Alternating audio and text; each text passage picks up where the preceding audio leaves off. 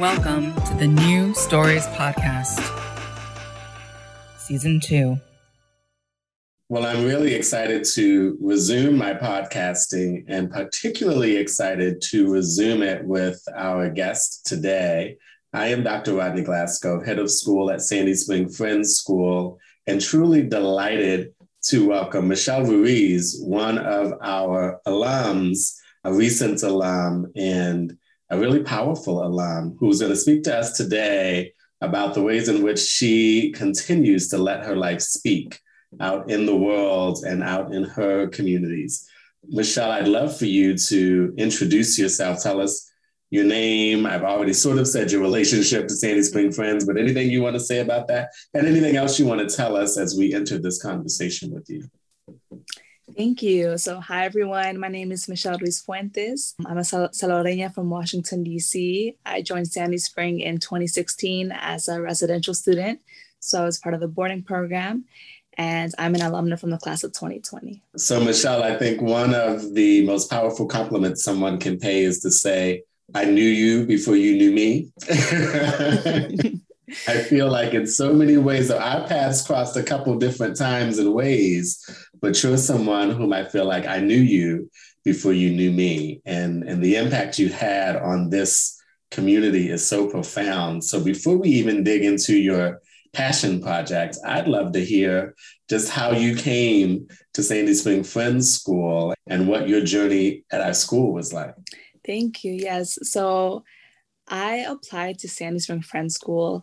When I was looking for schools, I was looking at DC public schools and I was looking at a couple of private schools. But when I visited Sandy Spring, it stood out to me because as soon as I stepped on campus, I felt safe and I felt like I was a part of the community. Whereas in other campuses, I feel like it was harder to establish that feeling. And I know that something that really stood out for me was that when I reached campus, I know that there were language barriers with my parents. And as soon as I was on campus, my tour guide immediately showed me to the Spanish department so that my mom could have someone that she could speak to. And for me, that was like, wow, I can feel safe and my mom can feel safe in this space.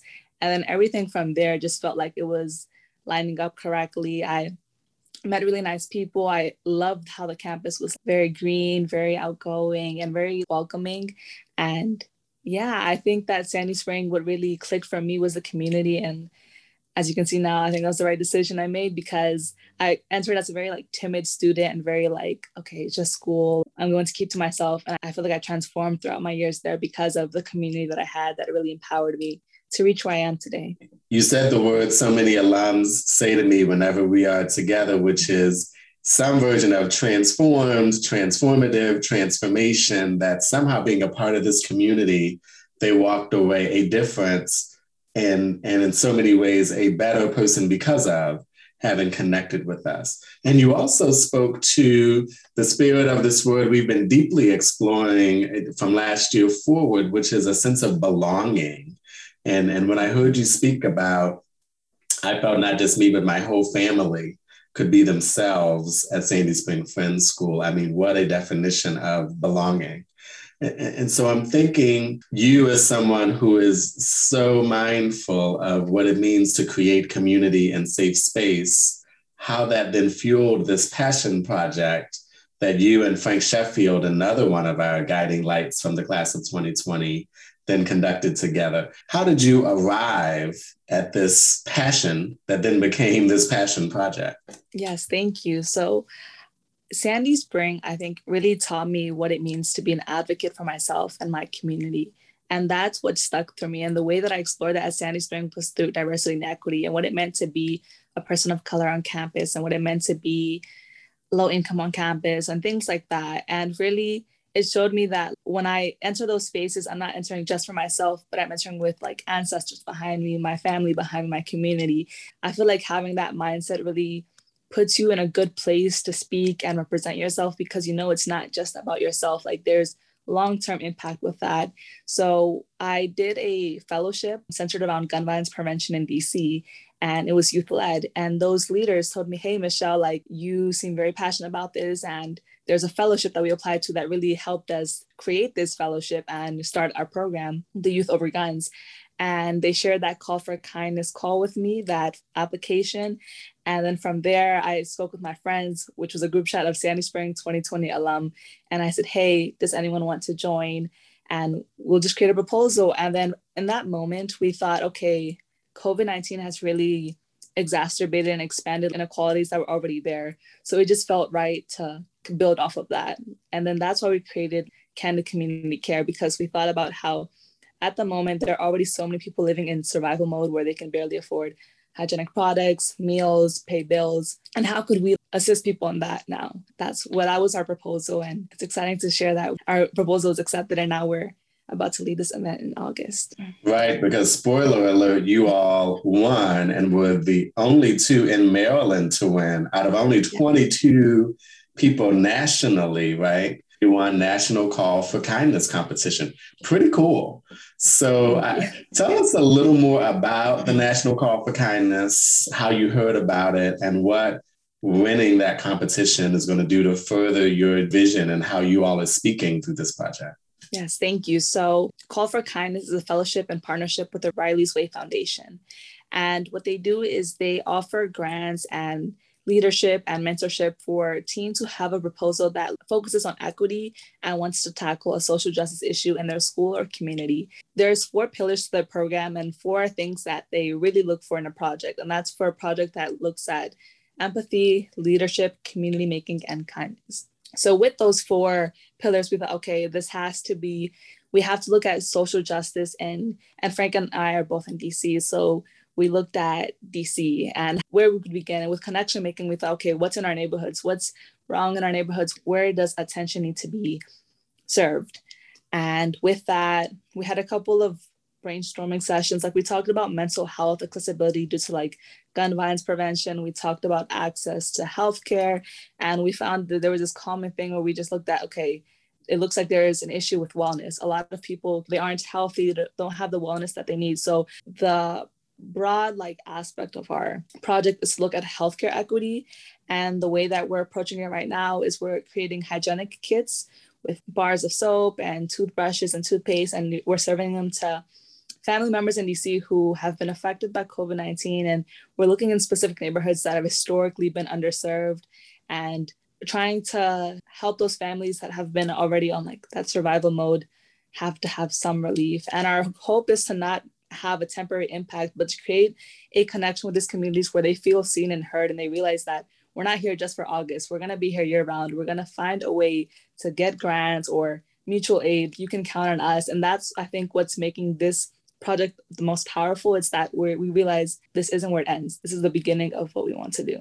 As you're talking, my brain is kind of firing with the spices, and I'm hearing community, equality, stewardship, service, integrity, all through and through what you all were doing. It's just so wonderful. And I looked up Mary's Center to kind of get a flavor for who they are and what they do in the DC area and how they're inspiring really the world through their work. And they used this notion of a social change model of health. And they're so serious about it, like capital S, capital C, capital M, social change model of health. So I wonder if you can tell us a little bit about, you just started to get into it, what a social change model of health is and how that is different than simplified healthcare. Yeah, so I can speak a little more to Mary Center and why we chose Mary Center out of all of the locations in DC.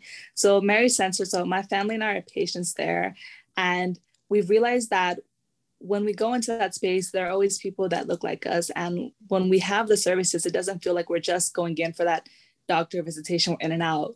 There's a community there and there's a sense of belonging, like you mentioned, and just unity that my mother can realize. If she wants to learn a certain skill set or she needs help navigating a process, because a lot of their recipients are Latino families, Black families, or immigrants, that they can go to that office. And it's not just go see your doctor. It's any help that you do need to navigate the system, you will receive it. And they were based off of a program that didn't discriminate. And they've continued that now with their programs. They have teen fellowships, teen internships, where I don't know how many doctors' offices have that, but I remember going in for my check-ins. It wasn't just, are you healthy? Are you eating? It was more like, how are you at home? How was your school? Are you curious about this? We have this program. So it was just it was so well-rounded that we felt anything was possible there because we knew that they weren't just looking at us to get money. Like it wasn't just about profit. It was about how can I help you as a whole and how can we be there for you in the future? I love that. And I'm thinking about the name of your passion project, Candid Community Care, especially now. There's so much talk about healthcare and communities and can we be candid with each other about what we need and how we need to take care of each other at this time. Tell us how you landed on the name Candid Community Care. Also, how this is so much different than just a regular hygiene drive, right? This isn't just about collecting shampoos and soaps that people do in schools all over the place. Y'all are doing something really different and deeper with this. So tell us a little more about the impact you're hoping to make. We started out with Candid Care because our main goal was to make sure that when we do lead these events, that people understand that we're standing in their shoes with them and we're doing this to make them feel seen, heard, and listened to. And it didn't want to come from a place like we're helping you and that type of sense. By establishing that community care, Candid Care was Frank and I are both from DC. We understand what it means to be in a position and we're here to make sure that other people understand. So with that, our project is also about building awareness. That's one of our main goals, to make sure when they think about healthcare, they don't just think about doctor visitations in hospital, like that they think about mental health. They think about day-to-day, like how are you maintaining wellness? For some people, they don't have that every day. Candid Community Care just felt like we needed to have that community aspect in it. So it was Candid Care, but then we added community because that's how we orient ourselves. That's our main focus. This is all about communities and uplifting them. When we have those in-kind drives, they're going to be led by DC youth and patients from Mary Censor or just patients or people who live in that area. So this also isn't just, okay, we're pulling people from other places. It's led by the community for the community. And that's a whole focus. Candid Community Care felt fitting for that. I love that. And I'm thinking about what were the skills you learned at Sandy Spring Friends School or the experiences you had that led you to be able to excel at this project? Oh, I can go on and on about this. Sandy Spring really it doesn't even have to be like a specific leadership position. Just as you navigate throughout Sandy Spring, you learn so much, and especially about like letting your voice speak in advocacy. That has been so instrumental for my identity and growth because it's allowed me to feel comfortable and feel sure of myself when I articulate my thoughts and I realize, okay, I'm coming into this position as, yes, for who I am, but I have a mission here. And despite whatever's happening around me, if there are kickbacks or anything, like I know that I'm here for a reason and there are people behind me for that. I don't know if I would have reached this proposal stage if it hadn't been for Sandy Spring, because at Sandy Spring, I learned how to communicate with people. I learned how to appreciate connections and not just make connections just for networking, but also make sustainable relationships. Like I'm connecting with Mary Censor because there is power in that friendship. There isn't just, okay, you're hosting us this year and then we're leaving. Sustainable relationships. I also learned how to really organize myself because this proposal, just thinking about like when we applied, we had to submit a budget sheet. We had to show what our long-term goals are, just organizing ourselves in that way. And at Sandy Spring, we participated in service projects that prepared us for that. But we hadn't written that proposal before, but I had the skills to write it. So it feels like everything led up to that point. So when we applied, it was just like, oh, let's just get back to how we were at Sandy Spring. And I'm thinking about in the backdrop of y'all doing this, there's COVID and we're deep enough in COVID now to say the early days of COVID, right? March 20, and the school went virtual. You all graduated virtually. You and Frank were both graduation speakers virtually. And so just thinking back to that time, as we look at the history of the school and we go on our 60th anniversary, what can you share with us of what it was like to be a student in the midst of that and to be doing this project in the midst of that? Yes. So in the beginning, as we were seniors transitioning to virtual learning, I think everyone felt that shock of now having to find a new routine in the day. And something that I found really powerful was to just try to build discipline and also have a growth mindset with that process. Because during that time, it was hard to think about how am I going to adjust to doing this at home? How are we going to not have these memories that seniors would have? But then with just looking at all of these changes as like an opportunity to grow and realize, okay, yes, this has changed for now, but that doesn't mean that it has to end this way. Like, for example, graduation did happen virtually, but we had an in-person like drive through campus. And that was really, I know for a lot of people, touching and very powerful. And just, for example, leading SGA and realizing that, okay, emails, people have a lot of emails every day. Will they really check it? And we adjusted to creating an Instagram account. It was just, okay, yes, we met this battle, but how can we overcome that? And that was really grounding because it reassured me that it's hard right now, but there's always hope in what we can do. And if we just angle things a little differently, we can still have that impact. I think that's what just spurred that motivation, because during that time, there was so much happening. We were looking at how do we even begin this application? Where do we begin? But just establishing that we're passionate, we will carve out the time for that, just made it work in the end. Such a powerful snapshot of what was going on at that time, was that a year and a half ago? Frank, welcome. So glad you're here. Good to see your face as always. Thank you so much. It's a pleasure to be here. We'll have you go ahead and jump in. As I was saying to Michelle, she is, and you are, someone whom I feel like I knew you before you knew me. And that's one of the best compliments to pay to someone. Y'all are such dynamic alums of ours. Tell us a little bit of who you are, how you came to Sandy Spring Friends, anything you want to say as we enter this conversation. Absolutely. My name is Frank Sheffield. I am a recent alum of Sandy Spring Friends School. I came to Sandy Spring as a sophomore. I transferred in from Wilson High School. So I'm originally from the Washington, D.C. area. I had the opportunity of serving on the varsity basketball team all 3 years at Sandy Spring. And I also served as the leader of the Black Student Union during my senior year. So a little bit of experience there. Sandy Springs definitely helped me grow as a person overall too. So I have to ask, what led you to jump from Wilson over to the Sandy Spring Friends? I would say one, rigor in classroom material. My parents definitely wanted me to be basically prepared in the classroom for, the workload and things that would come along with college, and not really to be surprised by that when I got there. And then secondly, I would say, just like as a switch up of the education system. I had been within the public school system my whole life through elementary school. And I think they were just looking for a change, honestly. Makes sense. And it looks like, at least from my standpoint, it worked out well for us. Yes, obviously. Yeah. I'm so grateful for the Sandy Spring community. They've done so much for me. Just alone preparing me for college, I'm so grateful for everything that Sandy Spring has been able to provide me, even the guidance and everything, all the friends and people I've met from there too. So it's been nothing but a pleasurable experience. Awesome. Well, and congrats on winning that 2021 National Call for Kindness. Again, I got to say it again, one of two students in Maryland. Michelle's the other of two who won that, and only 22 nationally. It's really a big deal. And Michelle was telling us her connection to Mary Sensor and the project. And we'd love to hear your connection to Mary Sensor and the project and how y'all ended up joining together to do this. My sense is that y'all are good friends, but I also want to say, how'd y'all end up in this project together? Yeah, absolutely. I actually joined the project with Michelle around the beginning of last summer, about a year ago now. Michelle actually found out about it first and asked me to come on board. We knew each other's similar interests. So basically, I had always been interested in kind of the medical field. And I'm still interested in the medical field, future doctor.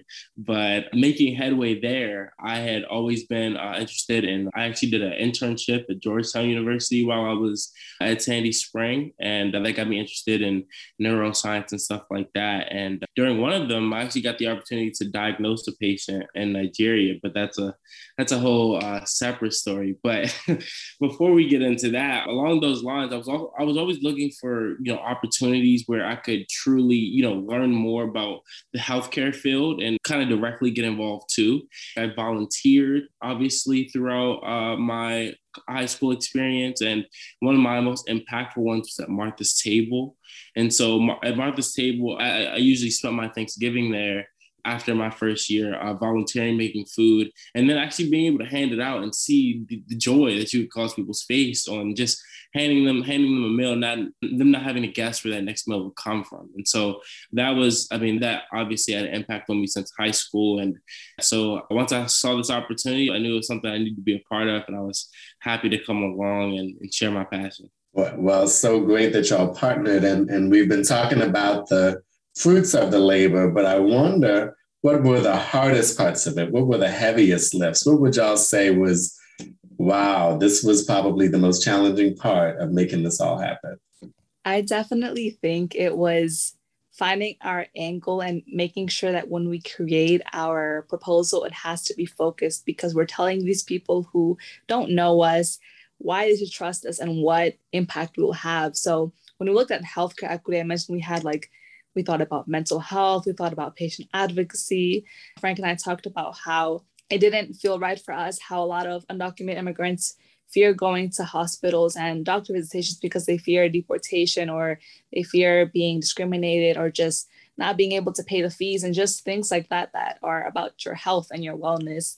And that was one of our big goals. But then we realized that we have to, how are we going to get in the hospitals? Where do we begin there? So we took a step back and we thought, okay, what can we do in our community, and what has proved to be an effective way to help. We also both had the experience of working with the Shoe Drive collection with Eduardo, which is a similar concept. And Frank, if you want to share about that. Absolutely. The Shoe Drive collection that Eduardo always runs annually throughout our years at Sandy Spring, we'd always noticed, of that, the impact that bringing community together could have. And so absolutely, when bringing people of Sandy Spring with one drive, one mission and stuff like that, I mean, the outcome was always powerful. And so we knew that going into this project. But I would say definitely for me, I look at the biggest challenge of our work.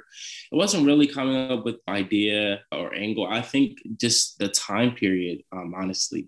Being directly in the middle of COVID-19, I mean, it's been an uphill battle from the start. I know family members, personal friends have always struggled with their health. And I think we looked at that from a little bit of a different outcome, because we were both, as my parents being business owners, there was a massive amount of income loss just from the beginning of COVID. And so me and Michelle both were able to see that kind of that loss that everybody was experiencing. And we couldn't imagine what it was like for someone who wasn't as blessed as us, wasn't as well off, didn't get the opportunity to attend a private school. So we were sitting there and we were like, well, we see the economic struggle and not knowing where the next bill will get paid from. We desperately look for a way to help. So I think that really gave us the positive motivation to really impact our community. I think it wasn't too much of we're coming from this blessed place and you aren't. It wasn't really that. It was more so we have the opportunity to apply for this grant, that they are willing to give us this money if we have a proposal. And what Frank was referring to was because we're coming from Sandy Spring and we both live in DC, we saw the disparities in how different communities were affected by COVID-19. And I think it was a really detrimental force in all communities worldwide. It was just in DC, for example, my neighborhood, you could see that people who sold on the street, they weren't on the street anymore because they were just fearful of COVID, or any frontline workers construction workers or things like that. They were more prone to being sick. And it's just people that are already struggling to pay their bills and already struggling to make ends meet. We're dealing with COVID differently. These were both of our homes, Sandy Spring and DC.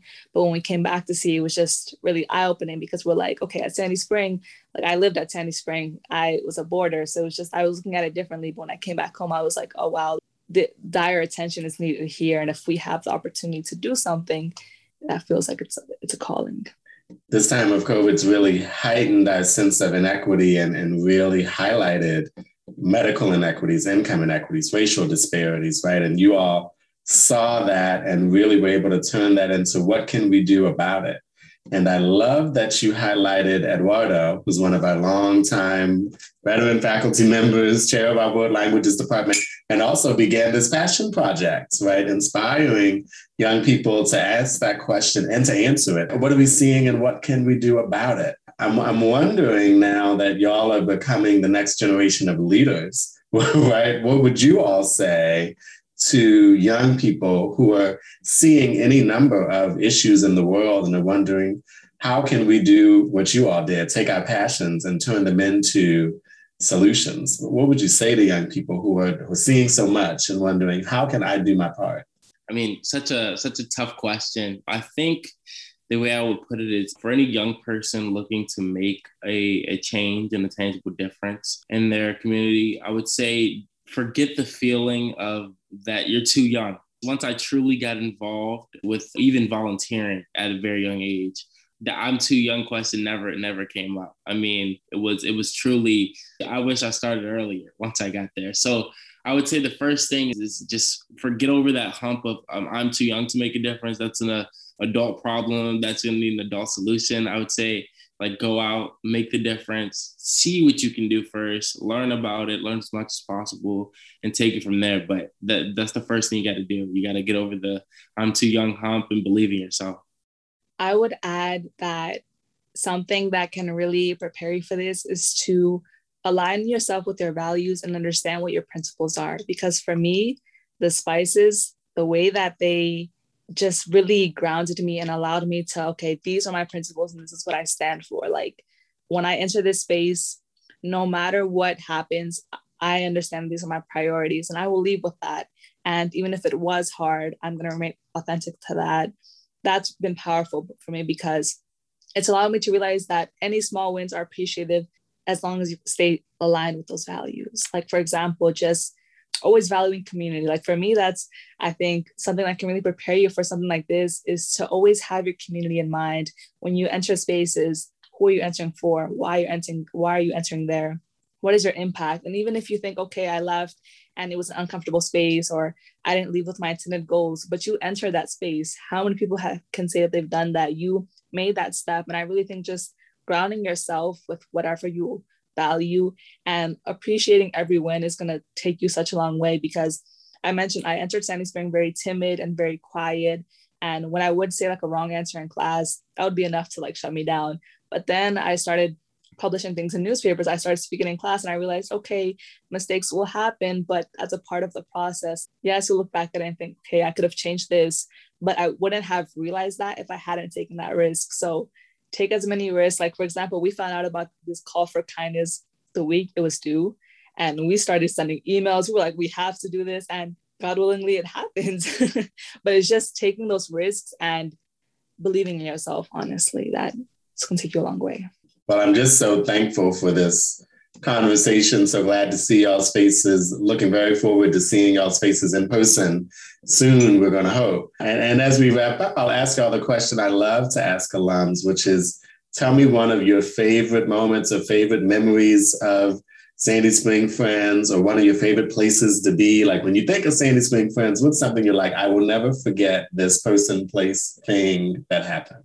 It's hard. It's Sandy Spring, 4 years living at Sandy Spring and coming in so different, leaving so different. I don't know where to begin, but I definitely think it has to be the PAC. I think the PAC is where the majority of my like memories were made. For example, I just assemblies and how we would have, well, it's different now, the school's expanding, but when we would have assemblies there and just have everyone together, have lower kids, upper grades. And I think just anywhere where this community was together was really powerful for me. Like one distant memory I have in the PAC is that's where I gave my first like public speech in a way. That's where I gave my TED talk on being Hispanic in DC versus being Hispanic in Sandy Spring, what that meant for me. And I was in 10th grade, and that was the first time I had set foot on a stage. And I remember immediately after having my friends come up to me like, that was powerful, Michelle, like that was really good. And I was like, are you sure? I was shaking, I was nervous, but just seeing that no matter how I felt, people appreciate what I said and actually wanted to talk to me about it. For me, I was like, I want to get up on that stage again. Like this has to happen again. And I want to talk about being Latina at Sandy Spring. And then like in the PAC also, in the moment, it feels different. But now when I reflect on meeting for worship, I miss it because having that moment of the day to just sit and reflect and have powerful dialogue or just do it alone. Like while you're at Sandy Spring, sometimes you might think, okay, like, why is this happening? Or can we do this at a different time?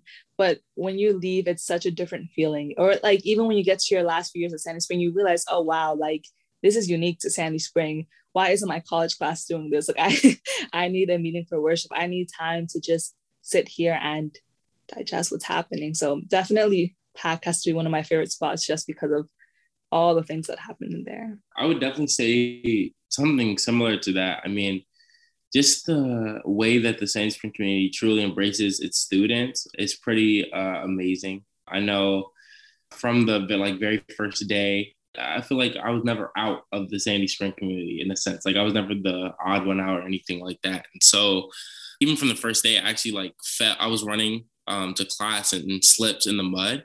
And so I was walking around muddy all day and I still wasn't out. And that's pretty remarkable. But I would say that there was one moment in my pre-calculus class I had Kwame Darko, and we were, going back and forth, and me being strong kid, I couldn't understand this math problem for the life of me. And the way that he just kept working with me, no matter what situation I came up with to explain why my answer was right and that his was wrong. As me and the class worked through it, and we were sitting there, and he's still embracing me, even though I'm wrong.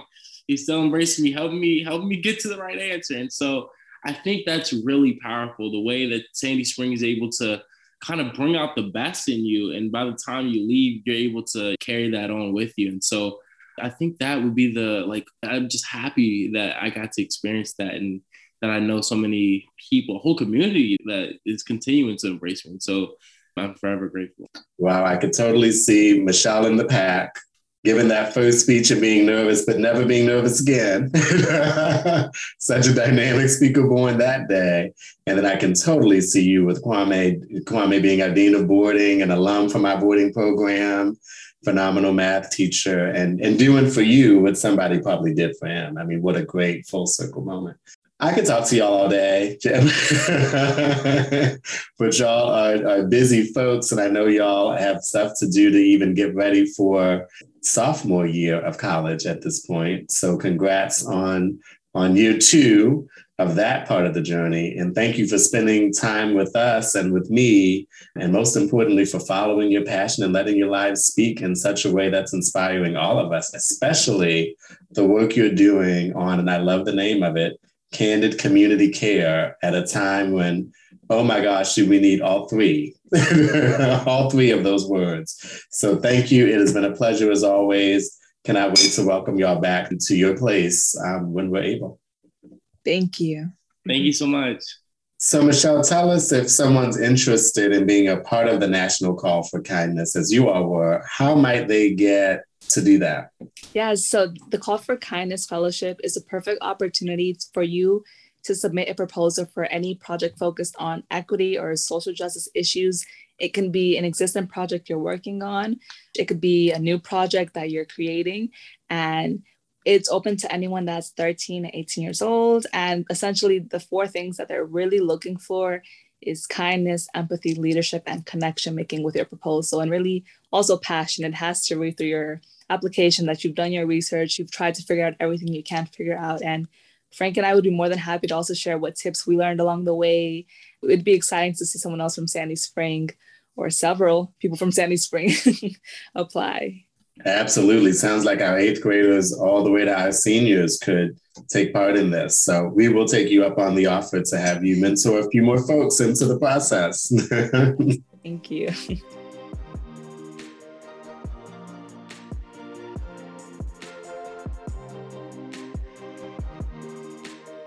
Thank you for listening to this week's episode of the New Stories Podcast.